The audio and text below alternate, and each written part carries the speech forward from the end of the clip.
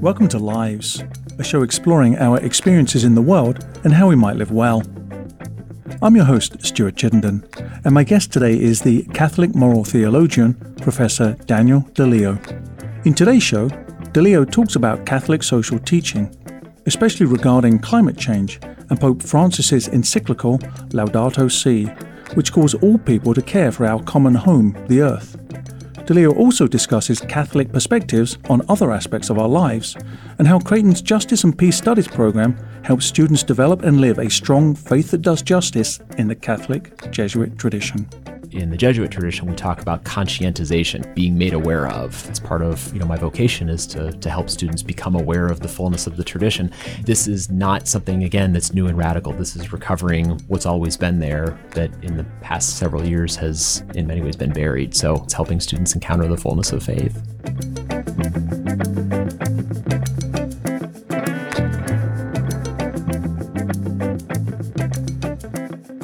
Professor Daniel DiLeo is a Catholic moral theologian, associate professor, and director of the Justice and Peace Studies program at Creighton University. He specializes in Catholic social teaching, climate change, and Pope Francis's ecological encyclical Laudato Si. Dr. DiLeo earned his PhD in theological ethics from Boston College and his bachelor's degree in sociology from Cornell University. Professor Daniel DiLeo, welcome to Lives. Thank you for having me.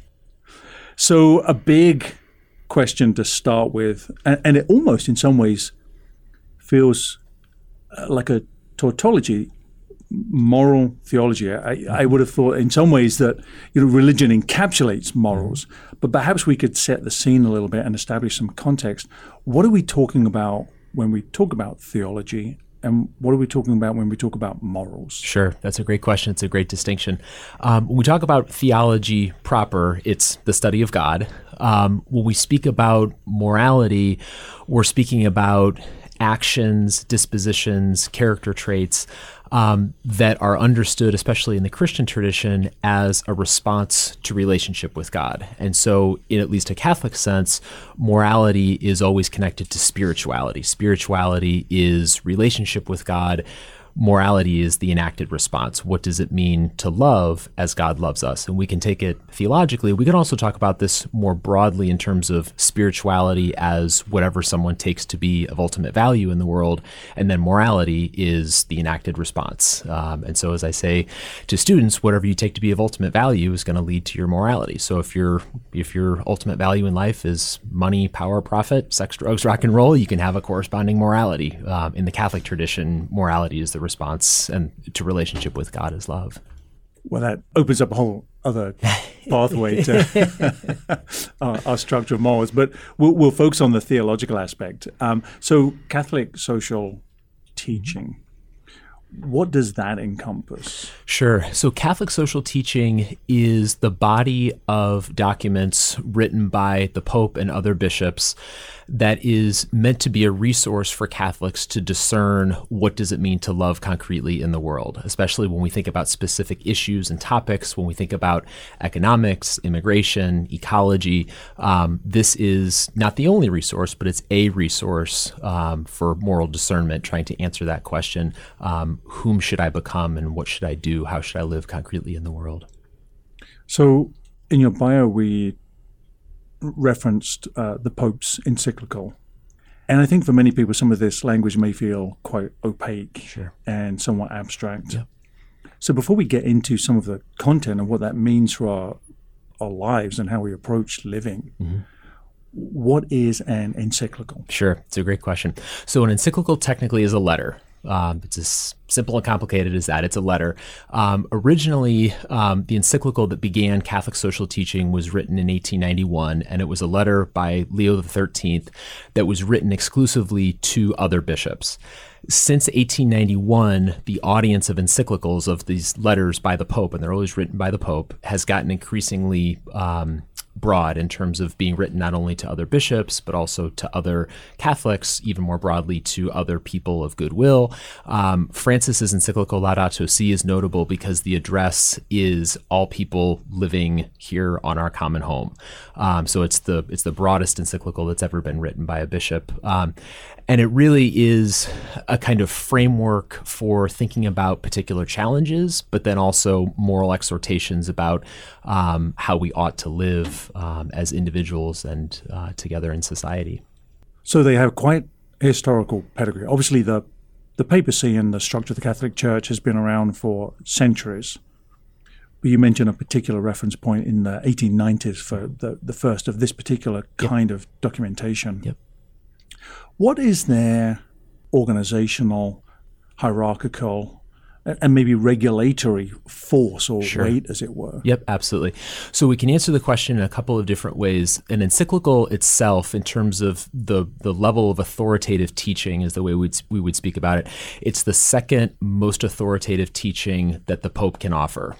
It's second only to what's known as a papal bull. So in terms of this type of teaching document, it's extremely authoritative in that regard. Within the document, there are different levels of teaching. And so in the Catholic tradition, we speak about dogma, doctrine, and then prudential judgment as the kind of descending levels of church teaching. Dogma is understood to be infallible, so that's protected from error by the gift of the Spirit. Doctrine and prudential judgment are still authoritative, but they are at least potentially erroneous, and so they admit to greater degrees of conscientious disagreement on the part of Catholics. So lots of levels of authority.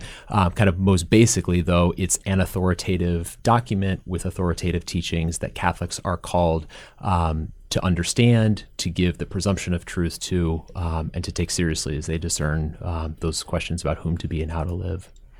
This is perhaps, for me, foreshadowing what I'd like to talk about in due course in our conversation. Sure. But I'm intrigued by that level of moral weight that perhaps we might attach to the choices we make in our own lives, Absolutely. Given that kind of hierarchical guidance. Absolutely. So other than our contemporary encyclicals, is the tradition of encyclicals that people of goodwill around the world, and certainly Catholics, would pay close adherence to their content? Yes, with the caveat that encyclicals, especially those before Francis, are notoriously dense. They are not... the name letter is misleading. I mean, these are books typically in terms of the length and the density of them. So I would say it's not the case that your average person is just going to go online and read this start to finish. However, and this gets to the responsibility that we did the research for in our paper, is that it's part of the responsibility, the teaching responsibility of the bishop and priests to be able to kind of disseminate the key insights from these texts in a way that make them accessible and understandable to people, kind of in the pews, quote unquote, but also beyond Catholics in broader society. So there's, in the Catholic tradition, the bishop is ordained to the offices of teaching, sanctifying, and governing. And we can talk about what that means. But for our purposes here, the responsibility of teaching means just that the bishop is the preeminent catechist, the one who has the responsibility for teaching what's been offered by the Pope as a matter of authoritative Catholic doctrine. So we obviously need to talk about Laudato Si, but before we actually get into its contents, it relates to climate change, of course, but that feels a bit cold in this context. It's a much more spiritual guide, I think, than the science, right, and other aspects of climate change. So when you talk about climate change, what does that term embrace? Sure. For me, it embraces morality and ethics, and it embraces it in a way that precedes Pope Francis. And I think what's surprising for a lot of folks to hear is that Francis wasn't the first pope to talk about climate change as a moral issue. That actually began in 1990 with St. John Paul II. which is interesting because a lot of the people that I've encountered as dismissive of Francis hold John Paul II and Benedict in a fairly high regard and a high esteem. And so there's this kind of internal inconsistency to embrace John Paul and Benedict on some issues, but then discard or challenge the idea that they were as concerned about climate change as Francis. And when Laudato Si came out, that was something that we saw in terms of the rhetoric, is that Francis was doing something new.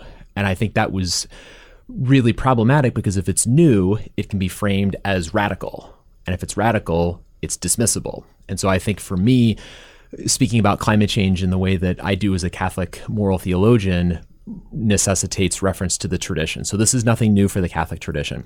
In his 1990 World Day of Peace message, John Paul II explicitly talks about ecological concerns as a moral issue, and he specifically talks about climate change as a crisis. And in the Catholic tradition, we speak about the morality of ecology in several different ways.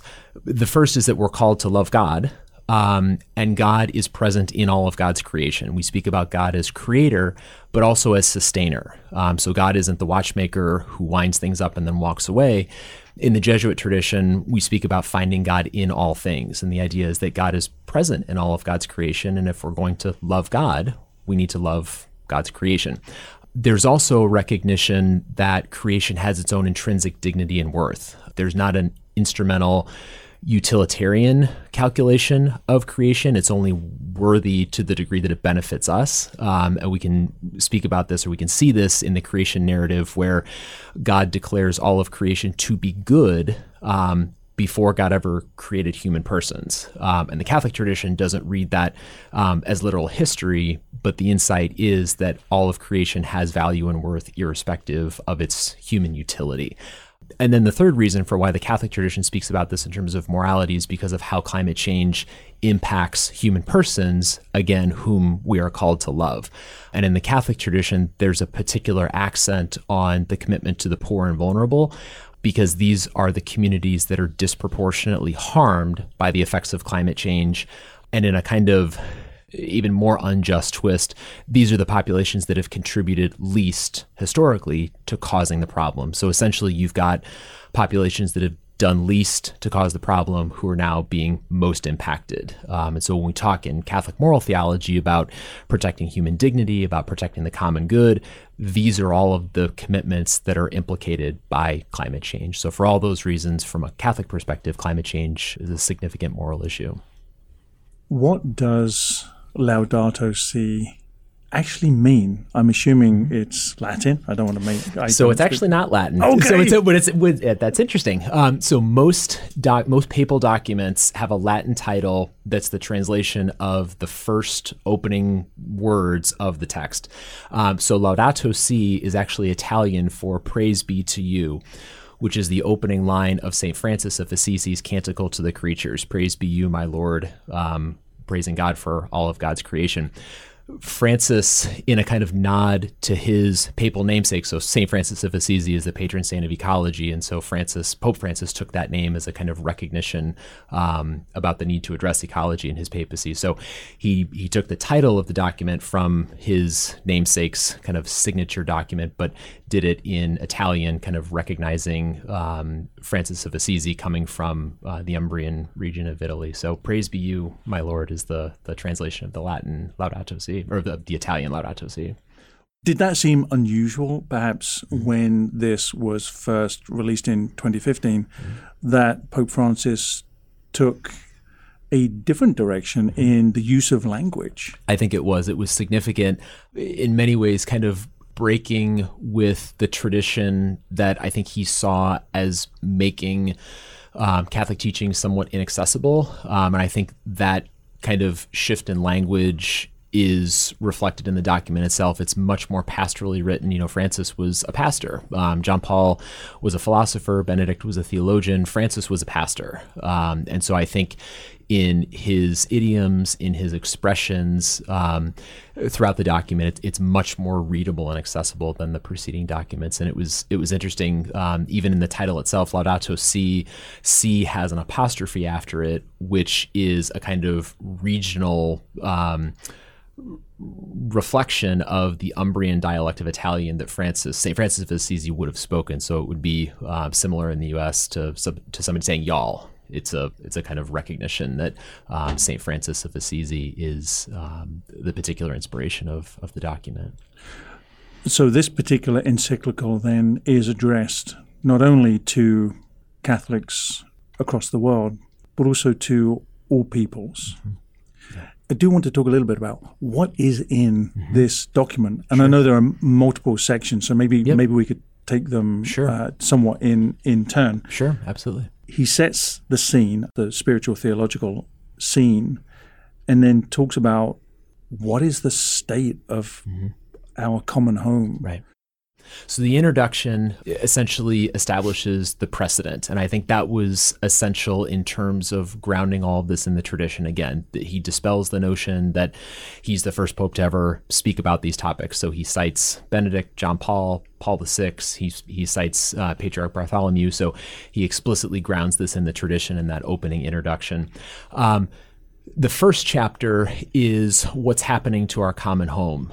So he essentially looks around and does a survey of the current realities, which is interesting methodologically because this is an inductive approach, right? He doesn't start with kind of abstract principles on high and then deductively try and apply them. He starts from the ground up and he just looks around and he says, what's happening? This is where he catalogs all of the current ecological challenges of which climate change is of particular concern. So it's really a shift in method because Benedict and John Paul were, I would say, deductive in their approaches to moral theology. You kind of start with these timeless abstractions and then try and apply them. For Francis, he's starting ground up, which is consistent with, I think, his broader worldview. So he starts off that way, and then in the second chapter, he shifts and talks about the gospel of creation. So he essentially says, before we move any further, I want to put this in a faith-based context. So he references the Judeo-Christian tradition. He talks about readings and misreadings of Scripture.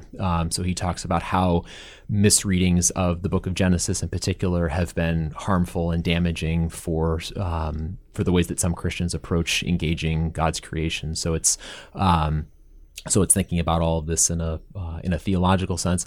And then the next two chapters really think about what are the historical roots of the ecological crisis. And so in chapter 3, he does this kind of diagnosis of what are the systems, the structures, the policies, obviously talking about neoliberal economic systems as kind of an engine of environmental harm. And then in chapter 4, which in many ways I think is the kind of refrain of the encyclical, Integral Ecology is the title of the chapter, and it really is this idea that everything is interconnected. And we spoke earlier in our conversation about spirituality and morality, so there's this sense that you can't bifurcate praying on Sunday with the choices that you make as a consumer Monday through Saturday. So they're connected in those ways, but he also makes the connections between environmental and social issues. So he talks about how, again, climate change and environmental harm impacts human dignity, human life. So everything is interconnected. And then chapter 5 is lines of approach and action. So essentially, in light of what we know is happening, in light of the social analysis and the diagnosis, what can we do moving forward? And here he really takes a kind of two-pronged approach that's typical of the Catholic moral tradition. We speak about what the U.S. bishops call 2 feet of love in action. So if love is, for Thomas Aquinas, willing and acting for the good, the question is, how do we act? And in the Catholic tradition, we speak on the one hand about charitable works. So this is direct interpersonal service. This is our students encountering persons experiencing homelessness at Siena Francis and serving a meal. In the context of ecology, Francis talks about those individual actions, right? So turn off the lights, take a shorter shower, kind of the ways to be green, quote unquote. In the Catholic tradition, charitable works are necessary but alone insufficient because charitable works always have to be complemented by what we call social justice. And social justice is reforming systems and structures and policies that necessitate charitable works in the first place. So as our students go to Siena Francis, they're also asking, why is this person experiencing homelessness? right? Is it because they don't have access to healthcare, which the Catholic tradition affirms is a basic human right? And if so, is there a policy reform we might pursue as we also provide a meal for this person? In Laudato Si, Francis emphasizes the need for ecological social justice in the form of public policies that are going to shift society in accord with science from fossil fuels to renewable energy. So he talks about the policy solutions to what is happening to our common home. So that's chapter 5 is the charitable works and social justice. And then chapter 6 brings it all together, and he talks about spirituality and education. If we're going to kind of cultivate an ecological conversion, he talks about ways that we need to educate people and that we need to proverbially shift minds and hearts if we're going to change actions. So it's a complex document. It's got lots of threads, but it's accessible in a way that, like I said, I don't think previous encyclicals are in terms of language and image.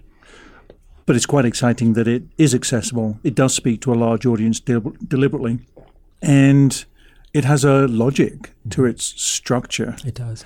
So given that, what has been the impact?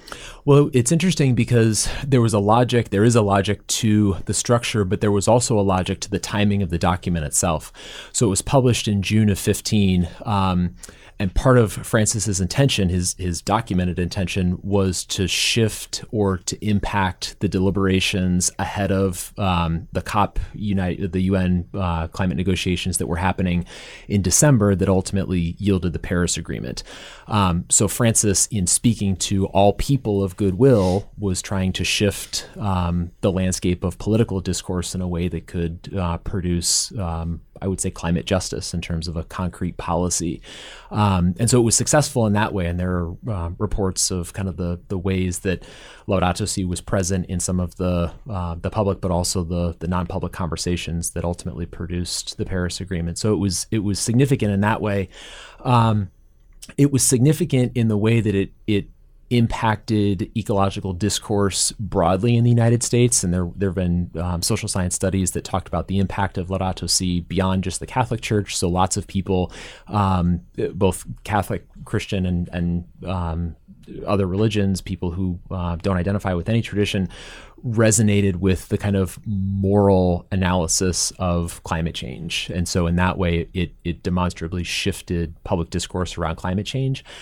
At the same time, and this is really the kind of tension that we continue to experience in American public life, is that it was met with a lot of resistance by people who fundamentally disagreed with or were threatened by this moral emphasis on the need to address climate change. And so, especially even in the Catholic Church, there's been a fair amount of, if not resistance, then certainly kind of neglect in terms of the document and its message.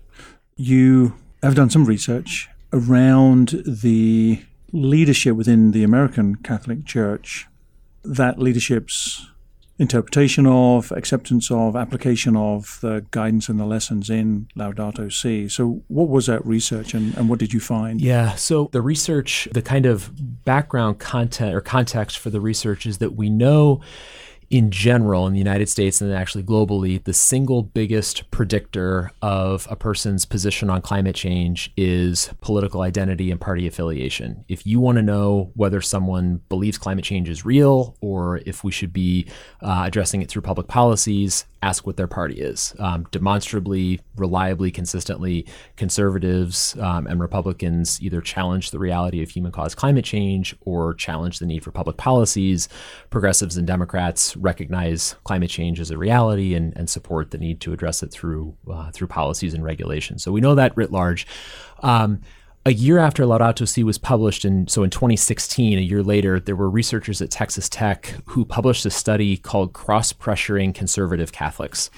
And essentially the question was, how did Republican Catholics in the United States respond to Laudato Si, and how did they resolve the cognitive dissonance between what their party was saying about climate change and what the Pope was saying about climate change? And what they found in their research was that consistently, when pushed with this dissidence, Republicans challenged the authority of Francis and the church to be speaking about climate change rather than challenge their party's position and platform on the issue. So kind of colloquially, party trumped faith for most Catholics in the United States. So that raised the question for us, was that true of bishops? Again, bishops are the ones who are the ordained leaders of dioceses in the Catholic Church. We know historically that the U.S. bishops as a group have gotten increasingly conservative, politically, ideologically, socially conservative, and we can talk about reasons for that really since the 1970s and into the 80s. But so the question was, did that dynamic also hold true for bishops? And anecdotally, we knew that, from speaking with Catholics across the country, that most people said, I've not heard about this from my bishop. I haven't heard about it from my priest. So our kind of working hypothesis was that bishops hadn't taken up the encyclical and specifically its teaching on climate change. So what we did to try and answer the question was we built a data set with 12,077 columns that were written by U.S. bishops in the United States in the official diocesan publication.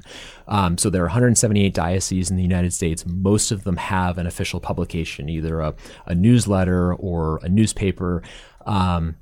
And in those, the bishop typically has a column, either a weekly or a monthly column, in which the bishop addresses kind of whatever he would like to in terms of prayer or pastoral issues, moral issues. So there's freedom that the bishop has to address anything he wants.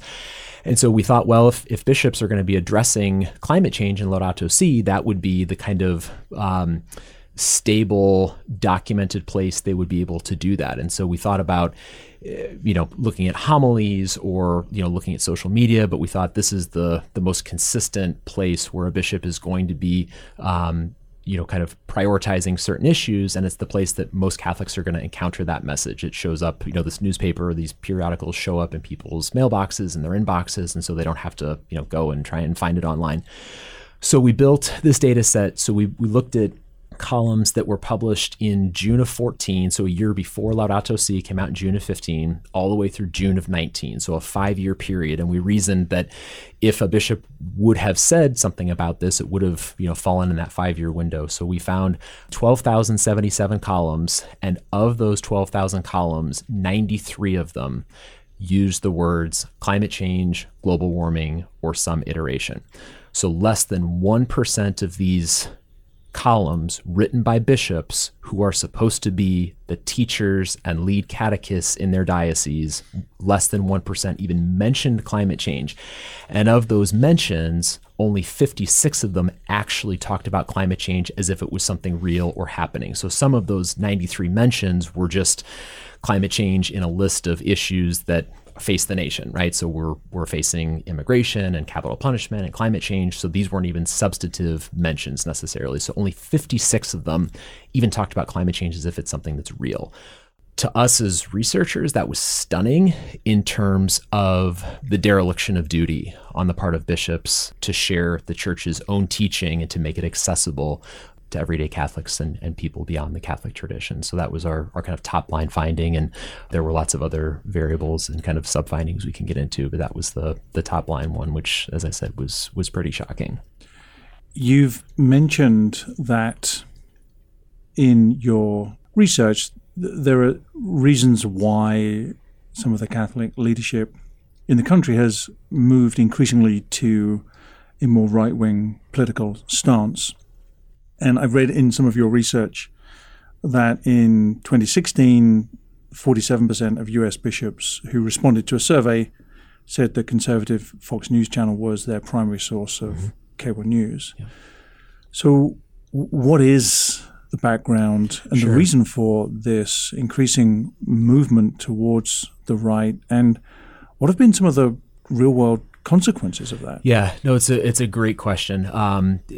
Like anything, it's multivariate. There are lots of different factors. A few of the main ones, historically, you can trace it, I think, most obviously to Roe v. Wade. The decision on the part of the Supreme Court catalyzed this response by the U.S. Episcopate, so the Episcopate, the U.S. bishops, to strategically respond through a constitutional protection for incipient life and a constitutional prohibition on abortion. So that was in response to Roe v. Wade. This was the political strategy that the U.S. bishops embraced.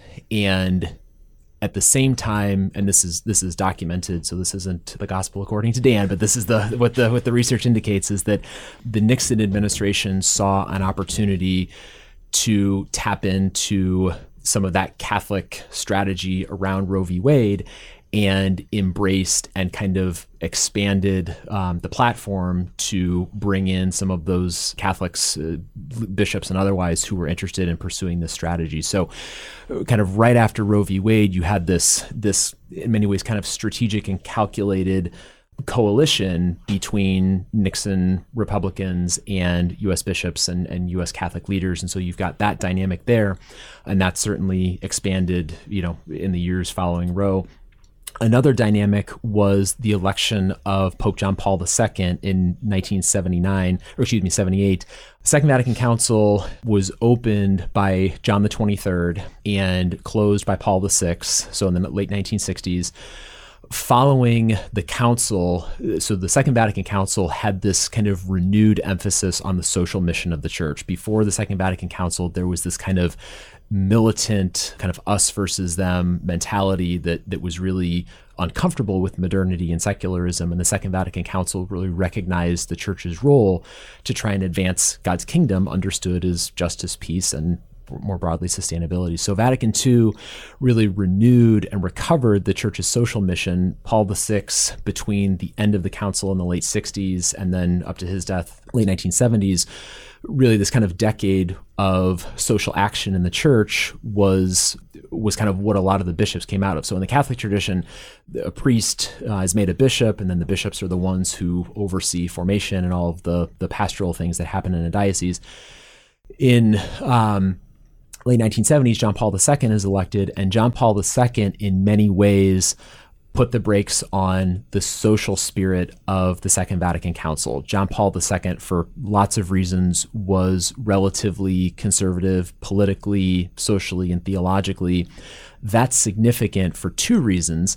Number one, John Paul had the third longest papacy in the history of the Catholic Church. So from the late 1970s all the way through his death in 2005, John Paul II was charting the direction of the Catholic Church, among other things, through his appointing bishops. And the analogy that I use with students is just like a president appoints Supreme Court justices that share that president's vision and will outlast any president's term, the Pope appoints bishops who share his vision, but will also, last beyond his time as Pope. During his papacy, for most of those years, Cardinal Joseph Ratzinger was his kind of right-hand man. So Ratzinger was prefect of what we call the Congregation for the Doctrine of the Faith, so kind of the body that oversees Catholic doctrine. When John Paul died in 2005, Ratzinger was elected Benedict XVI, and he in many ways extended the relatively conservative legacy of John Paul for another several years until his resignation in 2013. So all of this is to say, in the 1960s and 70s, you had this kind of renewed commitment to the social tradition of the church that all of a sudden got put on ice by John Paul II and essentially lasted until 2013. That is significant because for all of those years, you had U.S. bishops being appointed for their congruence with John Paul's vision of the church. And so it's not surprising that over those years, we can plot out a rightward shift among U.S. bishops in terms of their prioritization of personal piety relative to social action, their emphasis on kind of doctrinal fidelity as opposed to, as Francis says, having the smell of the sheep, this kind of pastoral sensitivity. So all of this is kind of theological and theoretical until you think about kind of the everyday implications for what this means for people's lived experience of the church. So Francis is elected in 2013 and in many ways begins to thaw the ethic of Vatican II and begins to recover this commitment to the church's own social teaching. But now he's up against these kind of headwinds of conservatism in the U.S. Catholic Church, and that's in many ways kind of exposed these now fault lines for why there's opposition to Francis's papacy, because he's perceived as breaking from the orthodoxy of John Paul II and Benedict. So lots of complicated dynamics at play, but in terms of the U.S. Catholic Church, it's in many ways is rooted in this historical reality of the papacy. So I think many people will be feeling sort of discombobulated now because we live in a world where it feels like everything is a political equation, and that much of our decision-making about how to live is extremely partisan. And everything you've just described makes me think that the Catholic Church is no different, and itself has political perspectives operating within it. But also some confusions as to how just dare I use a phrase, a regular Catholic, where do they turn to make sense of what their faith should be, could be, and how they might live it, given everything you've just described? That's a great question. This is what we talk about with students, because all of these kind of top level abstractions that we're talking about impact the lived experience of the church in terms of it's the bishop is the one who oversees the seminary and the seminary content and formation of priests who then go into parishes. And so, when I do Catholic social teaching with my students and they say I'm born and raised Catholic and I've literally never heard any of this, it's not surprising, because their education is the product of, in a sense, this kind of ideology that's been pervasive in the U.S. Catholic Church. So I think the response to that is education. But the question is, are people able to encounter the fullness of faith without it being obfuscated by some of these dynamics? And it's kind of the adage, you don't know what you don't know. And so in the Jesuit tradition, we talk about conscientization, kind of being made aware of. And I think, at least as a professor, that's part of my vocation, is to help students become aware of the fullness of the tradition.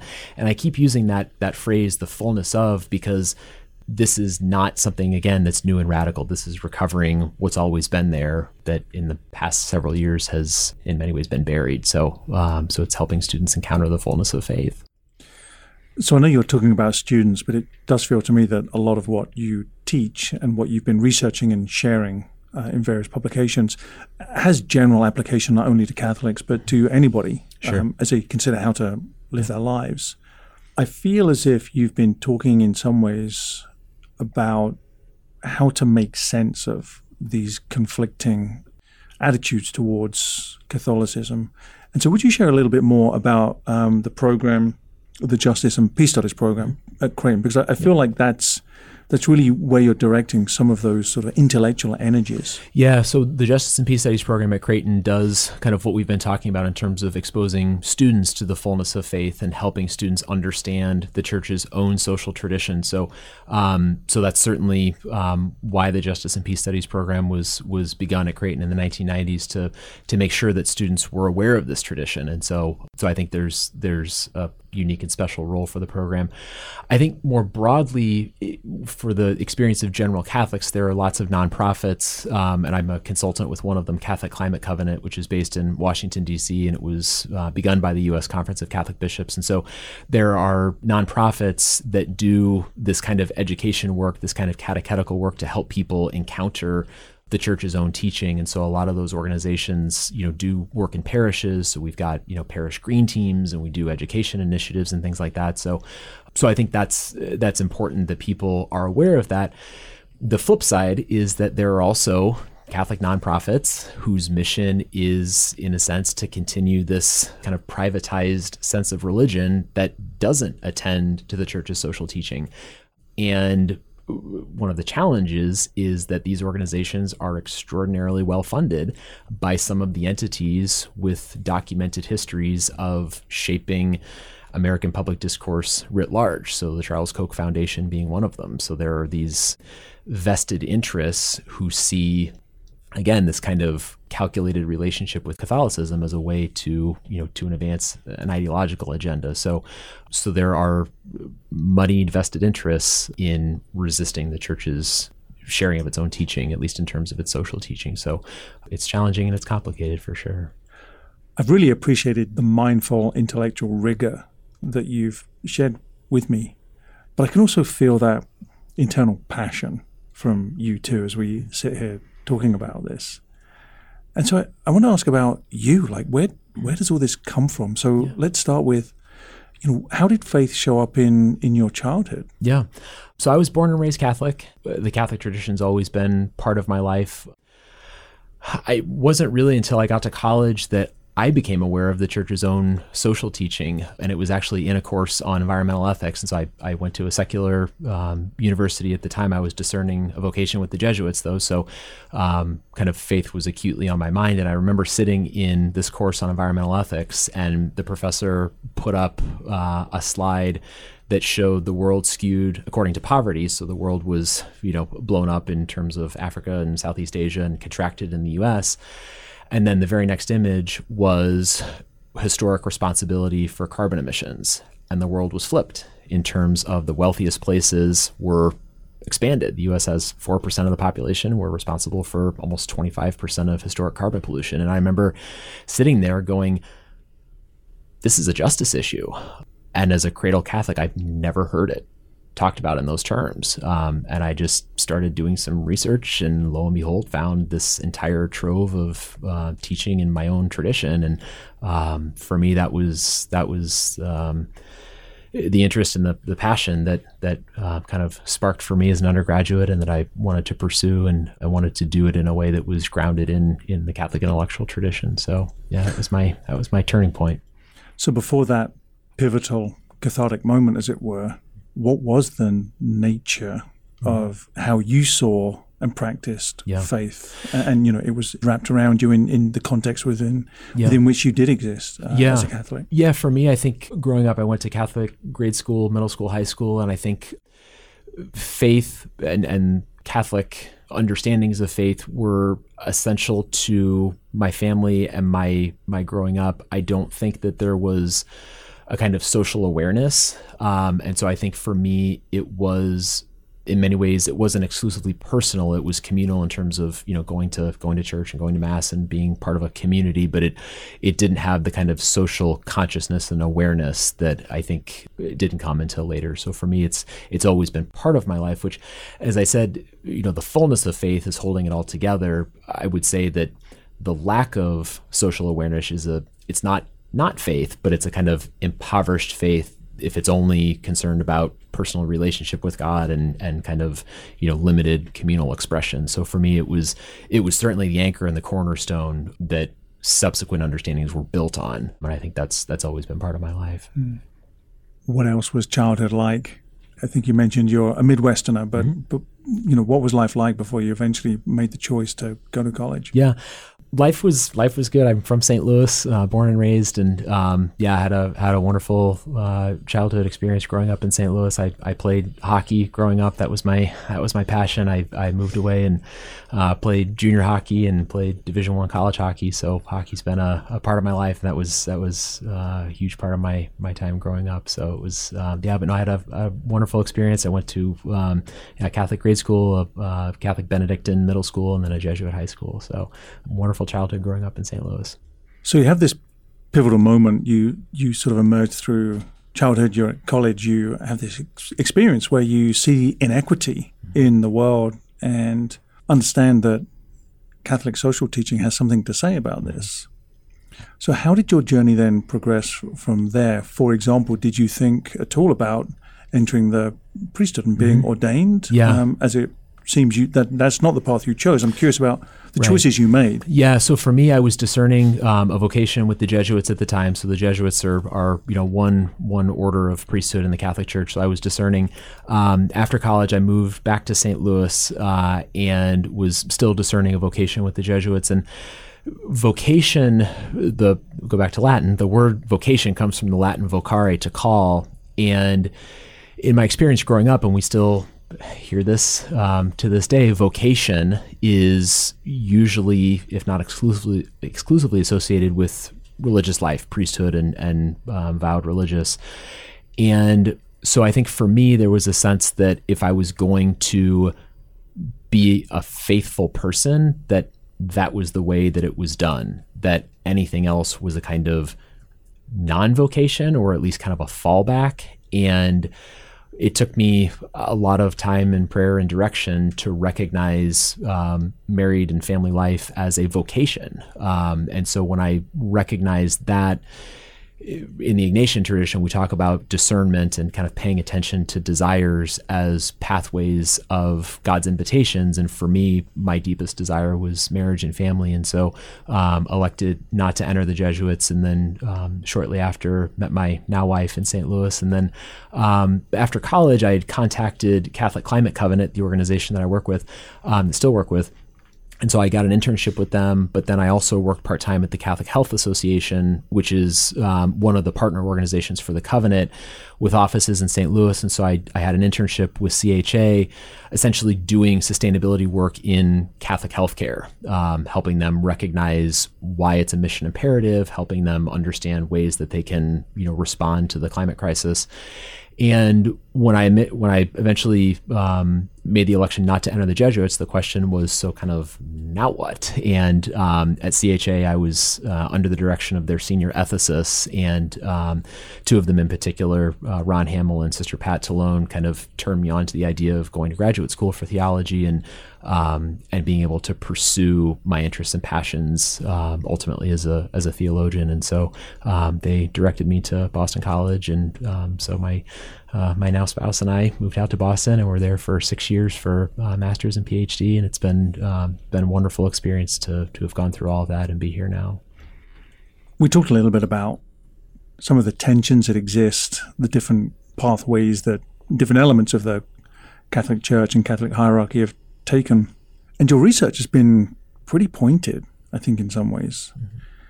And I wonder if you feel maybe a little ostracized from the mainstream Catholic Church, because you're really pointing out some discordance, I think, in some of the practices and statements. Yeah, I think for me in my life, the way that I've come to understand it is as offering prophetic witness.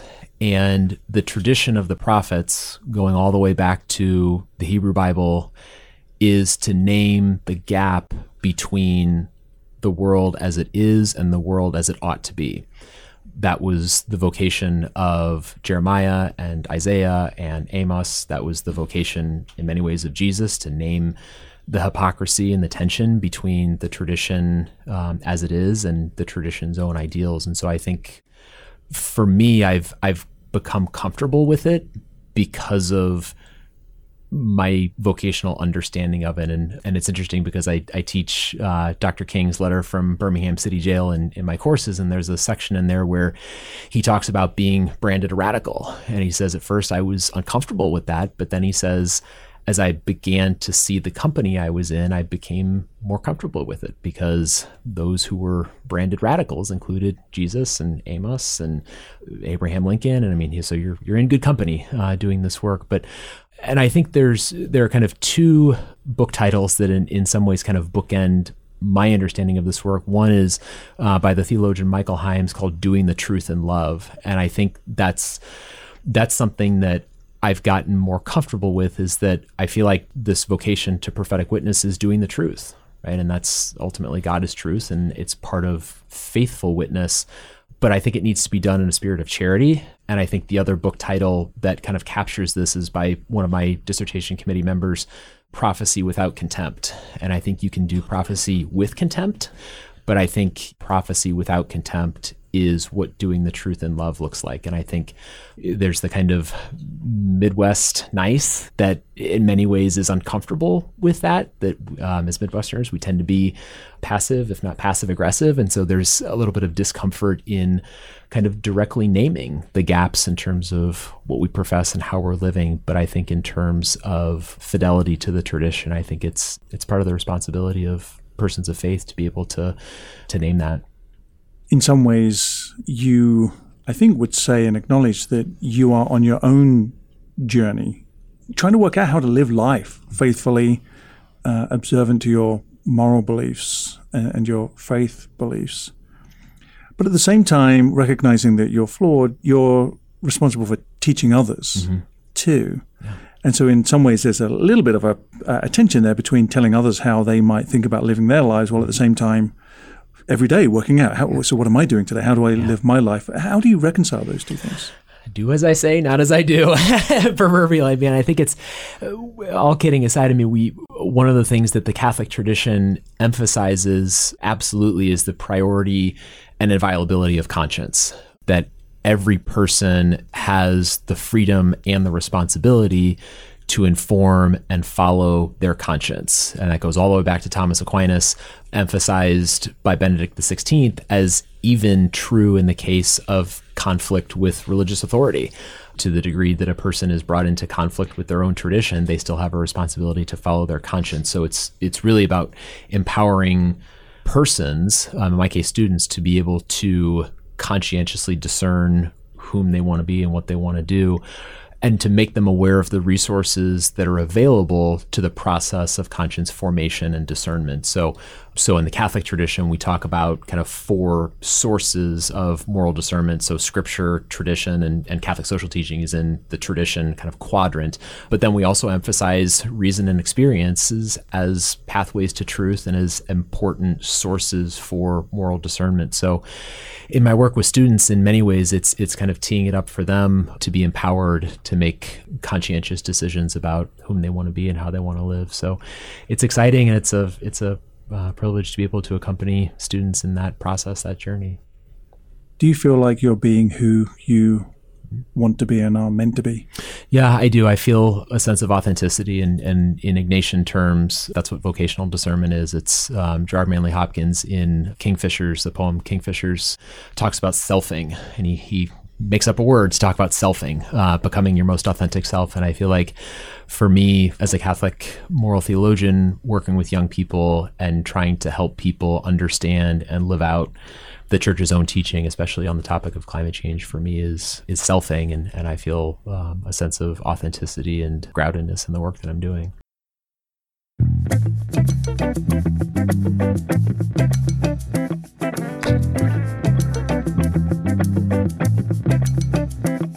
My guest today has been the Catholic moral theologian, Professor Daniel DiLeo. Dan, thanks so much for being on the show. Thank you for having me.